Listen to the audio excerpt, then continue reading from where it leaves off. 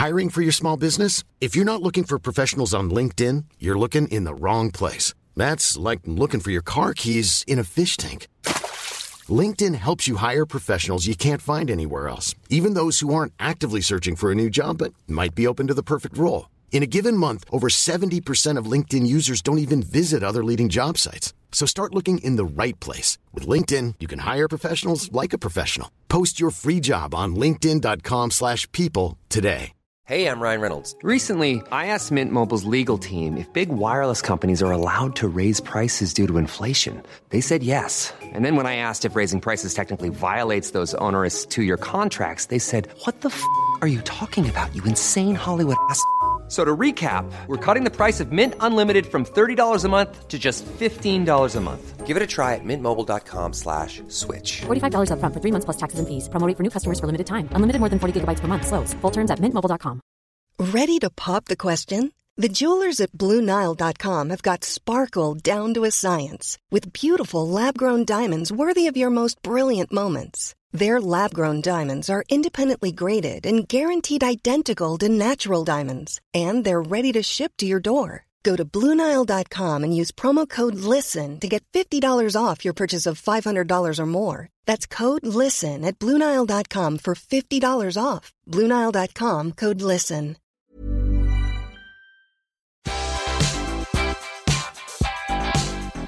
Hello, everyone. Welcome back for a brand new episode of Collider Ladies Night.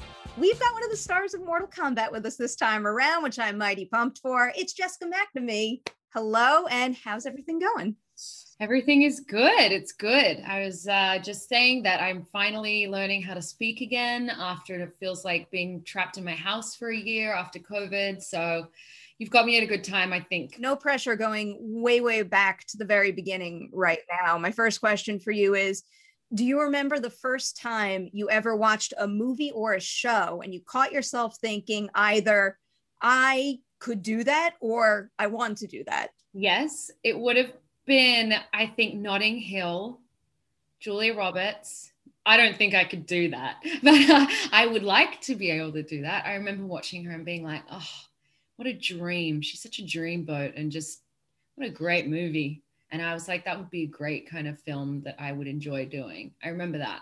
That is a solid choice right there. So with that in mind, when you first pictured yourself making it, so to speak, what did you picture? Was it kind of following in the footsteps of a Julia Roberts? Was it becoming maybe an action star? Yeah, I'd like to dabble in all the above. I love a good rom-com, and I'm so glad they're having a resurrection, I feel like, at the moment. Netflix are kind of doing some fun ones. But I was always really active growing up. I played a lot of sports, and I really, really like pushing the boundaries and upping my adrenaline. So action star was definitely up there in roles that I was desperate to play. What sports did you play? Was tennis on the list, perhaps? Well, it actually wasn't. My parents tried to make me good at tennis. I think they were like, we could retire off her tennis career, but it didn't work out. I played really funny sports that you're not going to know because they're Australian. Well, one in particular is called netball. It's actually a Commonwealth sport, so people in the UK will know it, Canada, but not in America. And believe me, I've tried to find a mixed netball team here to play in, and very far and few between. But I can't even describe it. It's like basketball, but silly. Piques my interest. I did try Australian football before, and that is a fascinating sport. I cannot believe they bounce a ball shaped that way. I know. Well, AFL, also known as Australian Rules Football, is an amazing game. I reckon that's my favorite game to watch. I don't blame you. I went down the rabbit hole of watching just a million clips when I was trying it out, and it's fascinating, and the athleticism involved is just wild. I know, and they're really hot.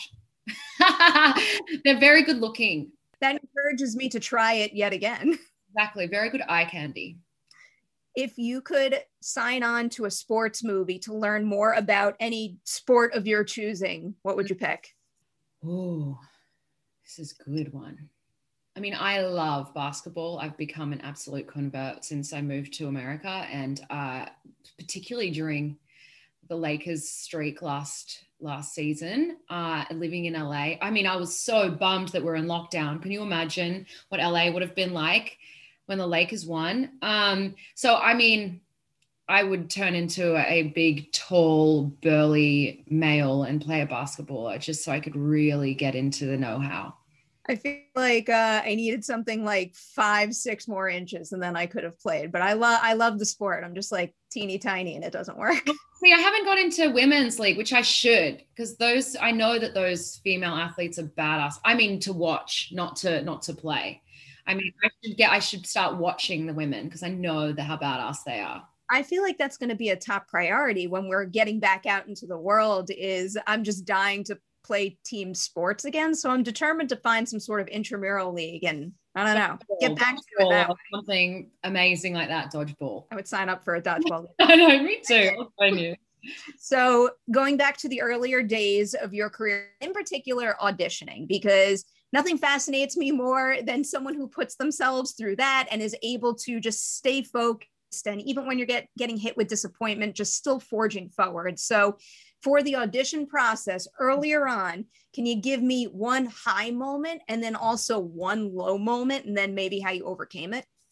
Yeah. Well, a high moment, I think, this was one of them, but that's kind of a boring answer, but I'll give you another one. My first American project, a film called The Vow, that my friend Michael Susi directed with Rachel McAdams and Channing Tatum. I was in Australia. I had just been on an Australian TV show there and I just finished that. And that came through and I put myself on tape from Australia and I got the role off tape and I was beside myself. I couldn't believe it. I hadn't worked in America before. I didn't know. I mean, talk about imposter syndrome. I was like, what am I doing? Next thing I was just on a plane over here and shooting that movie. So that for me was like definitely one of the most pivotal moments. I mean, that's how I ended up here essentially. And now I live in LA. So I have a lot of gratitude for that job. And then low points, look, I've had a bunch. It's a brutal industry, as everyone in this business knows. There's roles that I've missed out on there. I know I was in the mix for, Invisible Man. But my beautiful friend Harriet Dyer got that. That was for the sister role. And I was really disappointed about that, but my friend Harriet got it and she's so amazing and just such a beautiful person. So I was also very happy for her to get that one. I know that was a bummer. And then, funnily enough, I got this, I think, weeks later. So I don't think I could have done this had I done that, which is very interesting too.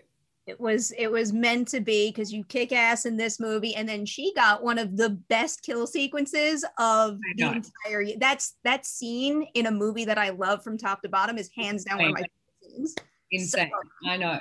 And she's just such a good actress and she's so versatile as well. She plays she's an amazing comedian. So she did a great job.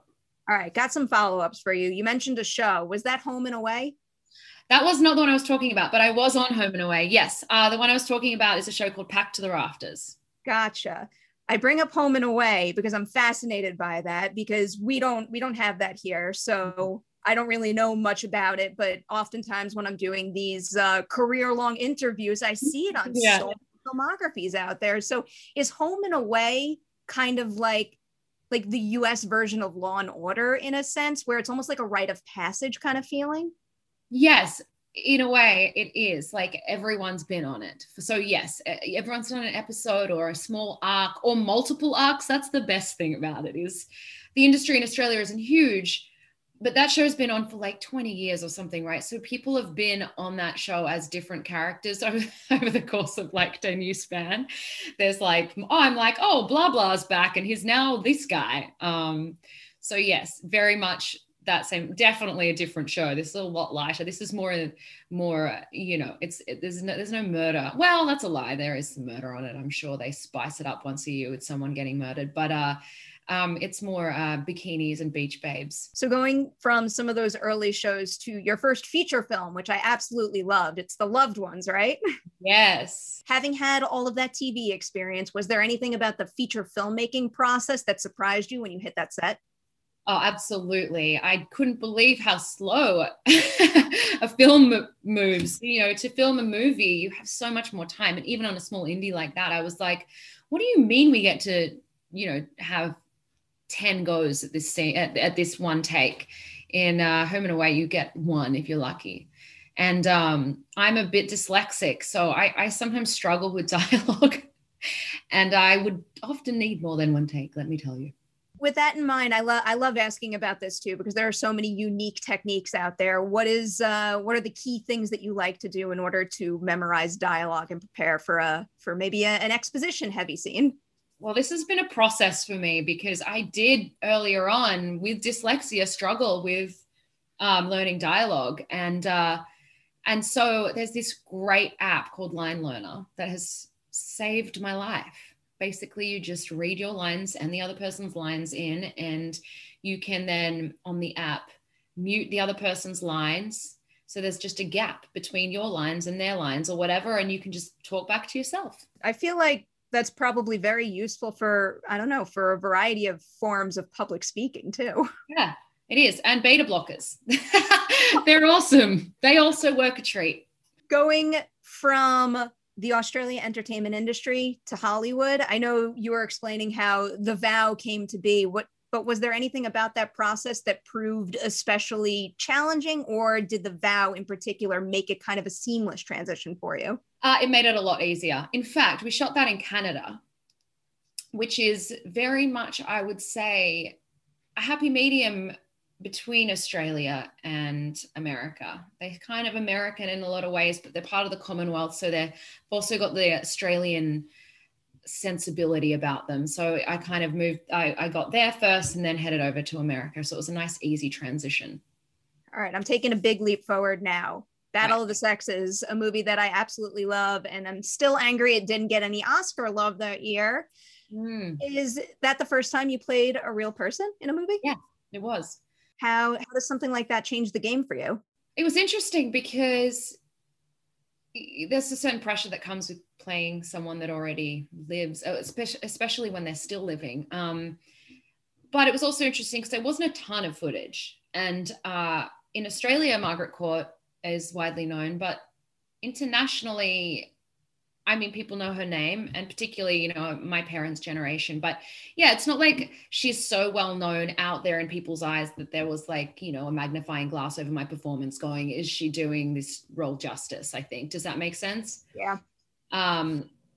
It was very interesting though, because it all came at a time where Margaret Court, who I was portraying, kind of had come out and was saying some fairly had some fairly strong opinions about things that I very heavily disagreed with, being marriage equality. And yeah, she was kind of coming out very much against that at the time that the movie was coming out. So that was really a weird time for me.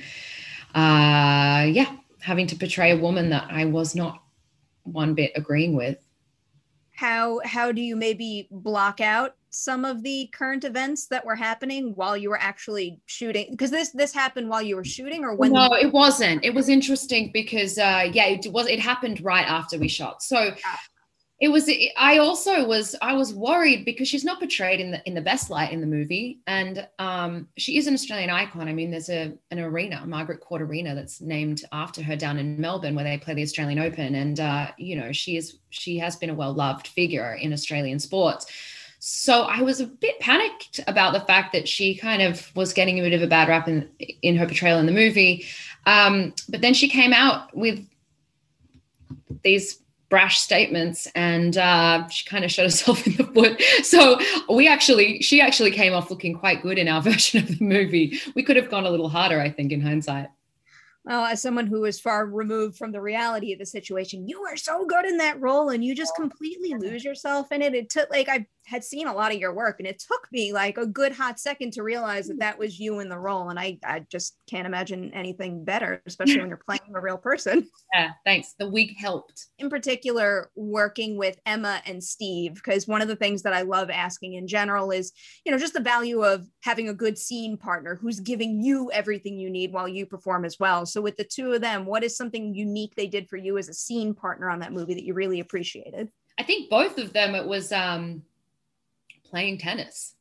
You know, like we had doubles as well. I mean, none of us were pros when it came to that, but there are a lot of times that they would actually be on the other side of the net hitting balls, even though it was, you know, we weren't any of us that good. Actually, Steve was pretty good.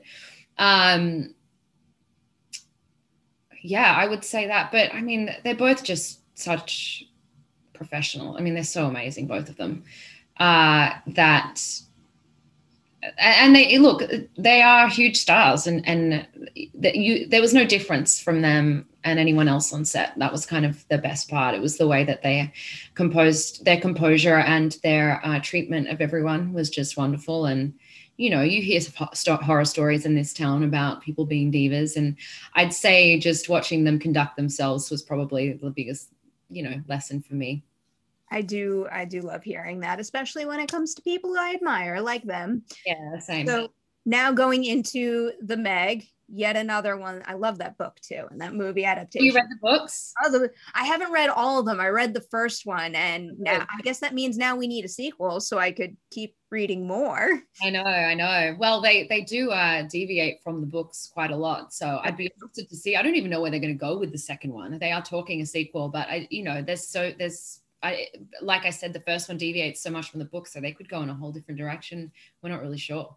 Yeah, I feel like I vaguely remember it maybe having a working title of Meg the Trench or something, and I know there was a director attached to it. Ben Wheatley, wasn't it Ben Wheatley? Yeah, I don't know where they're at with it, to be honest. There was all this buzz about it, and then COVID, and then Mortal Kombat. So I'm not even across that. I probably should be. Ooh. The pandemic definitely derailed things, but that's one project that I hope gets back on track. So does that mean that you'll get to continue on with that character should that movie actually happen? Yeah, I don't even know. I'm not across it. I should be. I'm a terrible person. I mean, that would be the dream. I would love to be involved. I had such a blast filming that movie, and you know, Jason's great, and the whole process was so fun. We got to shoot in New Zealand. I also heard that they're potentially shooting it in Australia, which would be amazing. It's the only way I can get back into the damn country at this point. Wait, do you just say you can't get back into the country? It's just hard at the moment. There's 2-week quarantine, and Gotcha. flights are very few and far between because there's no traveling allowed there at the moment. So yeah, I got to get a job to get me back there. We're getting there. We're taking baby steps. I've found more hope lately than ever. So I think you're going to get back there soon. And I wouldn't mind if it's for the Meg too. I do want the entire ensemble to come back because I feel like the ensemble and the chemistry between all of you is part of the reason that movie was very special. But one of my favorite sequences in the movie is your introductory sequence, which is, you know, quite the action sequence there. So of everything that it took to make something like that happen, I guess the significant green screen and effects, shooting that sequence in a confined space, the stabbing incident, like what was the most difficult thing of that entire sequence?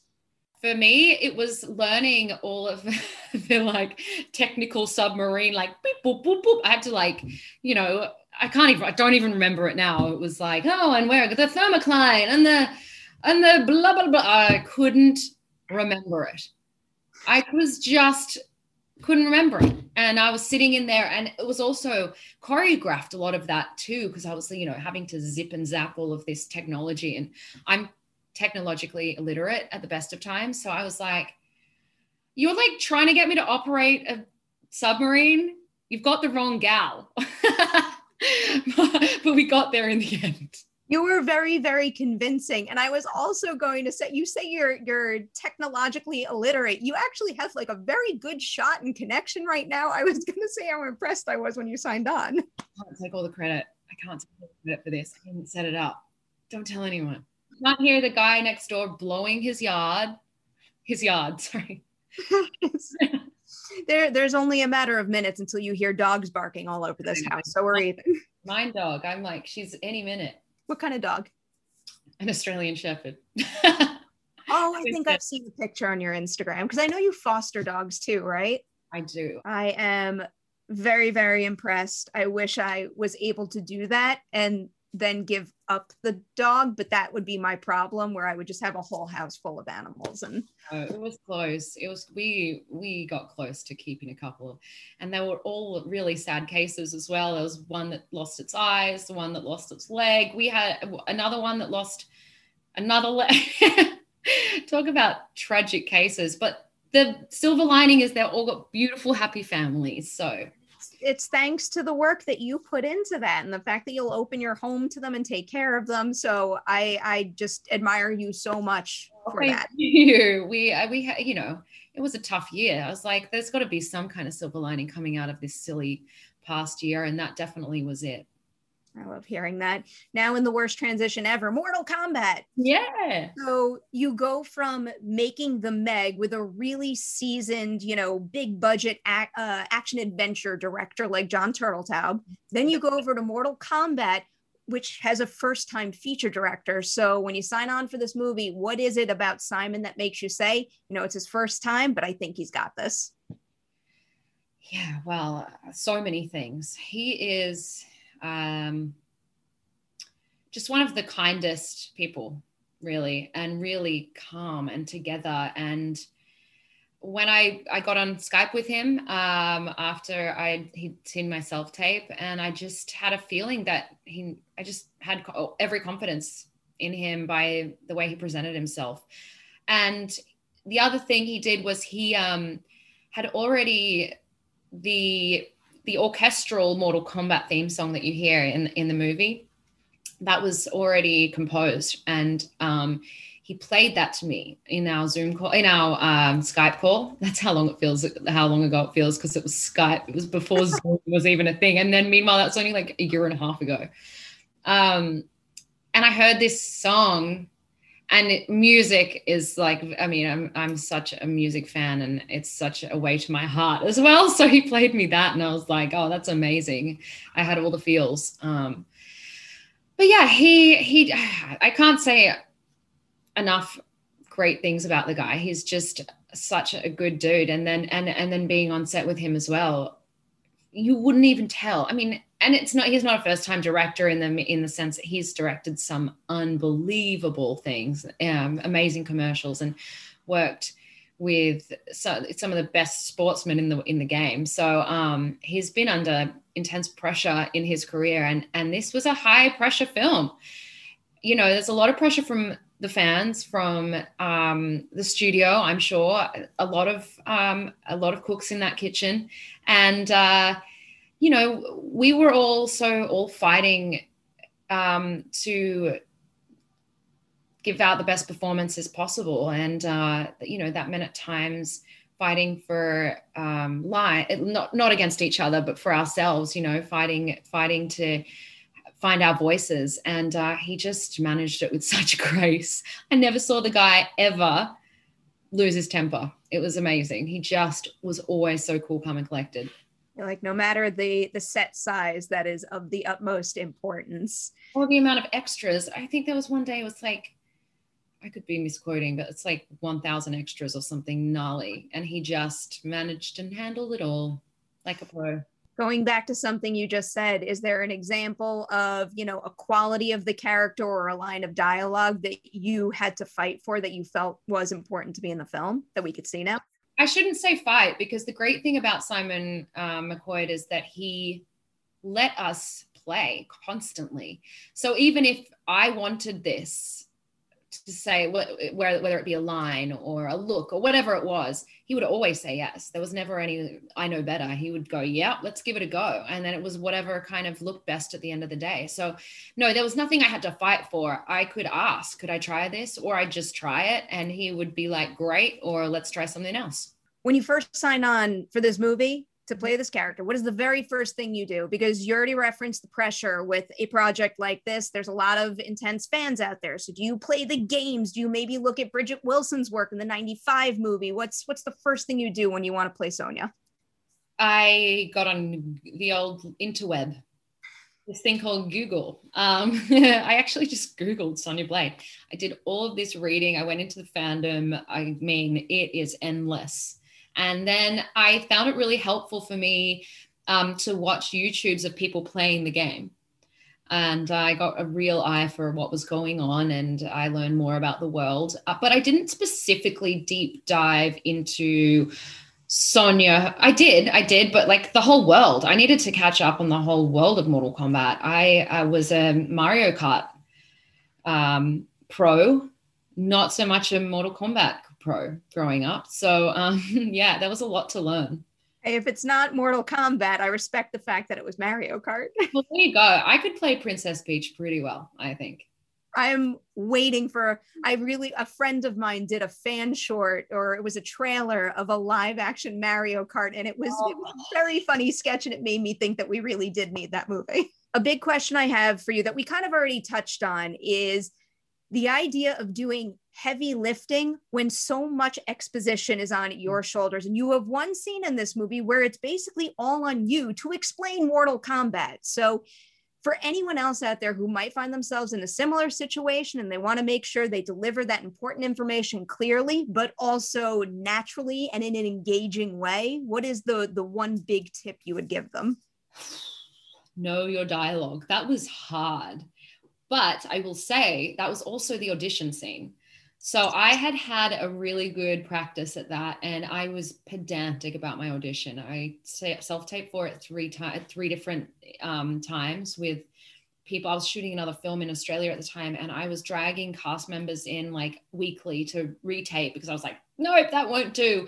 I'd be calling my agents, don't send that one. I've got a better one in me. So I had practiced that for what feels like an eternity. So by the time we got on set, I knew it pretty well. The tricky thing was I knew it so well that when they were like, actually, I think maybe we need to add this line in because that makes sense with this part, I was like, oh no, I need to re-unlearn this scene that I'd learned so well for my audition. But it was tricky. I'm not going to lie. I really found that tricky to get on there and nail. So they were patient with me. You pull it off quite well. I was very impressed with that scene. So we're going to put the spoiler warning up now. So feel free to talk about whatever you want and everyone will know. Don't watch this part until you watch Mortal Kombat. And then you could press pause and replay the video and it starts right here. It's that easy. What was the main motivator for you while playing Sonya in regards to why she wanted the mark so badly? Is there any backstory to that and a specific thing driving her, or is it more just her urgency to be a part of saving the world? I think there's two parts to that. Yes, she's such a do-gooder and she's obviously special forces and her whole mission in life is to fight for the greater good. So definitely to save Earth, clearly, duh. And then the other thing is there is the backstory of Jax, and also like she speaks about in that exposition scene is that, you know, she's seen this happen before and it's wiped out her whole team. And so she wants revenge, I think. I don't want to get greedy, but I want a Sonya prequel where we could see her piecing all of that together.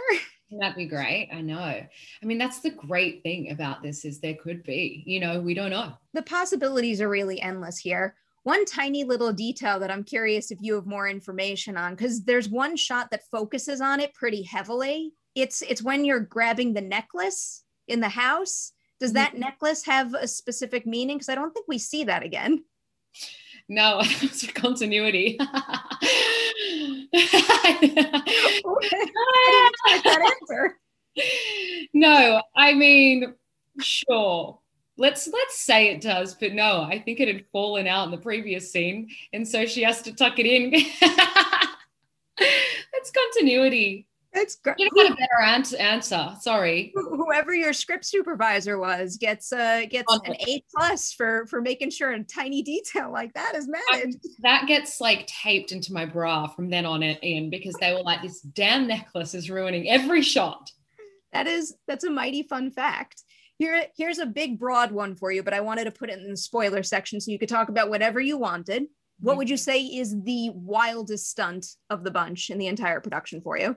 Oh, for me? Oh, for sure. The reptile fight. I mean, I have two. I have a couple. The reptile fight was insane for me. That was a process, learning that knife catch to then stab reptile. They weren't even going to let me do it to begin with, but I had to learn this like sideways, backwards cartwheel flip thing on a wire. And it looked a lot easier than it was.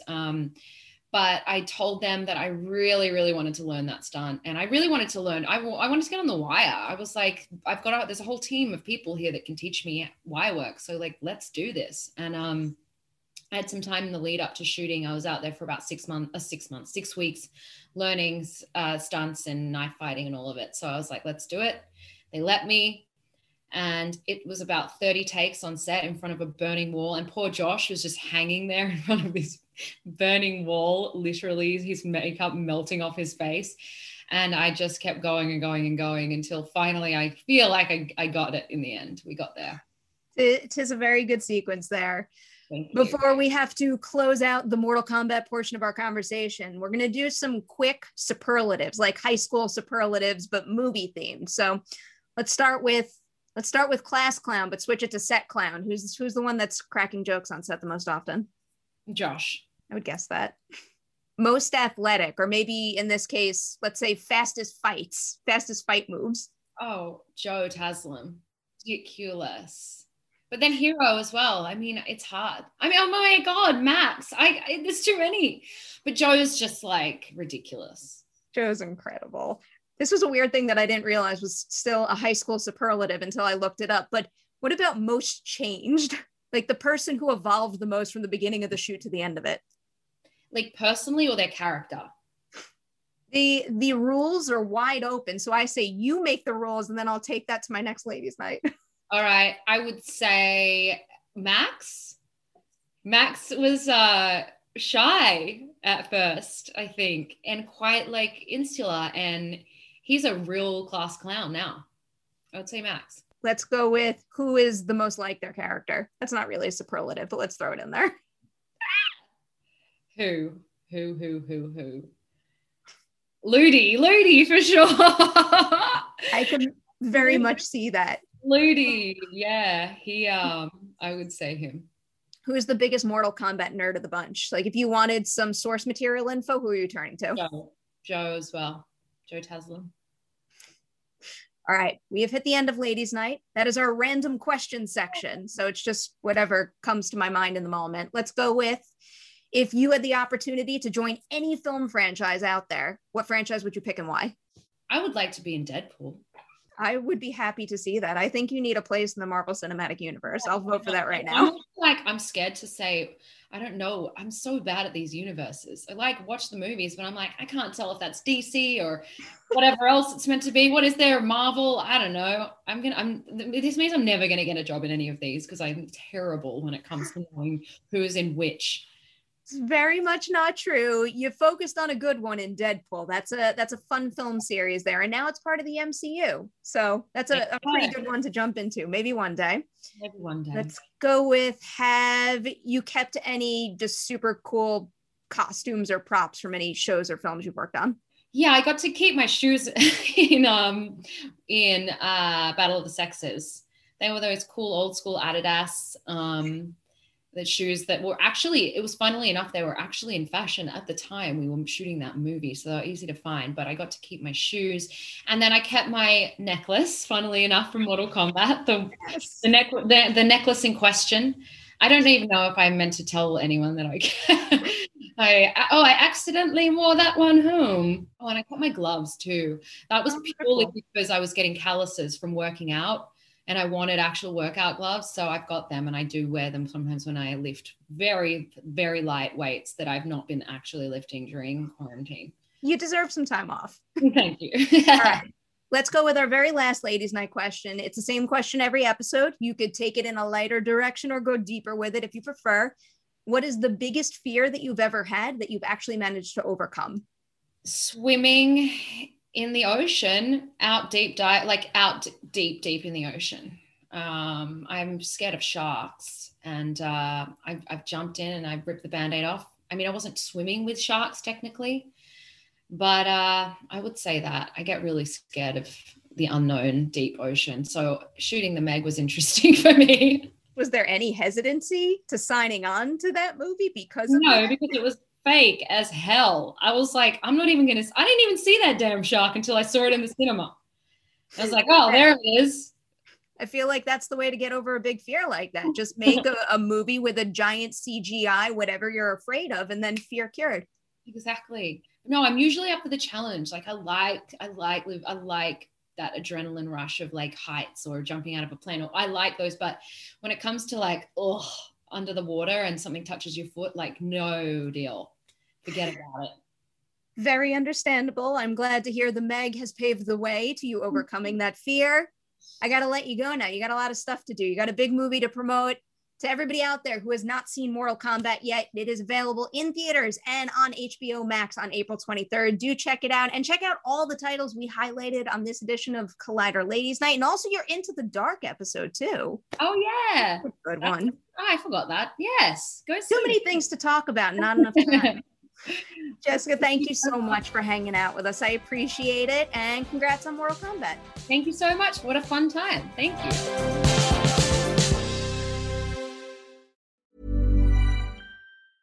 Even when we're on a budget, we still deserve nice things. Quince is a place to scoop up stunning high-end goods for 50 to 80% less than similar brands. They have buttery soft cashmere sweaters starting at $50, luxurious Italian leather bags, and so much more. Plus, Quince only works with factories that use safe, ethical, and responsible manufacturing. Get the high-end goods you'll love without the high price tag with Quince. Go to quince.com/style for free shipping and 365-day returns. When you make decisions for your company, you look for the no-brainers. If you have a lot of mailing to do, Stamps.com is the ultimate no-brainer. Use the Stamps.com mobile app to mail everything you need to keep your business running with up to 89% off USPS and UPS. Make the same no-brainer decision as over 1 million other businesses with Stamps.com. Use code PROGRAM for a special offer. That's Stamps.com, code PROGRAM.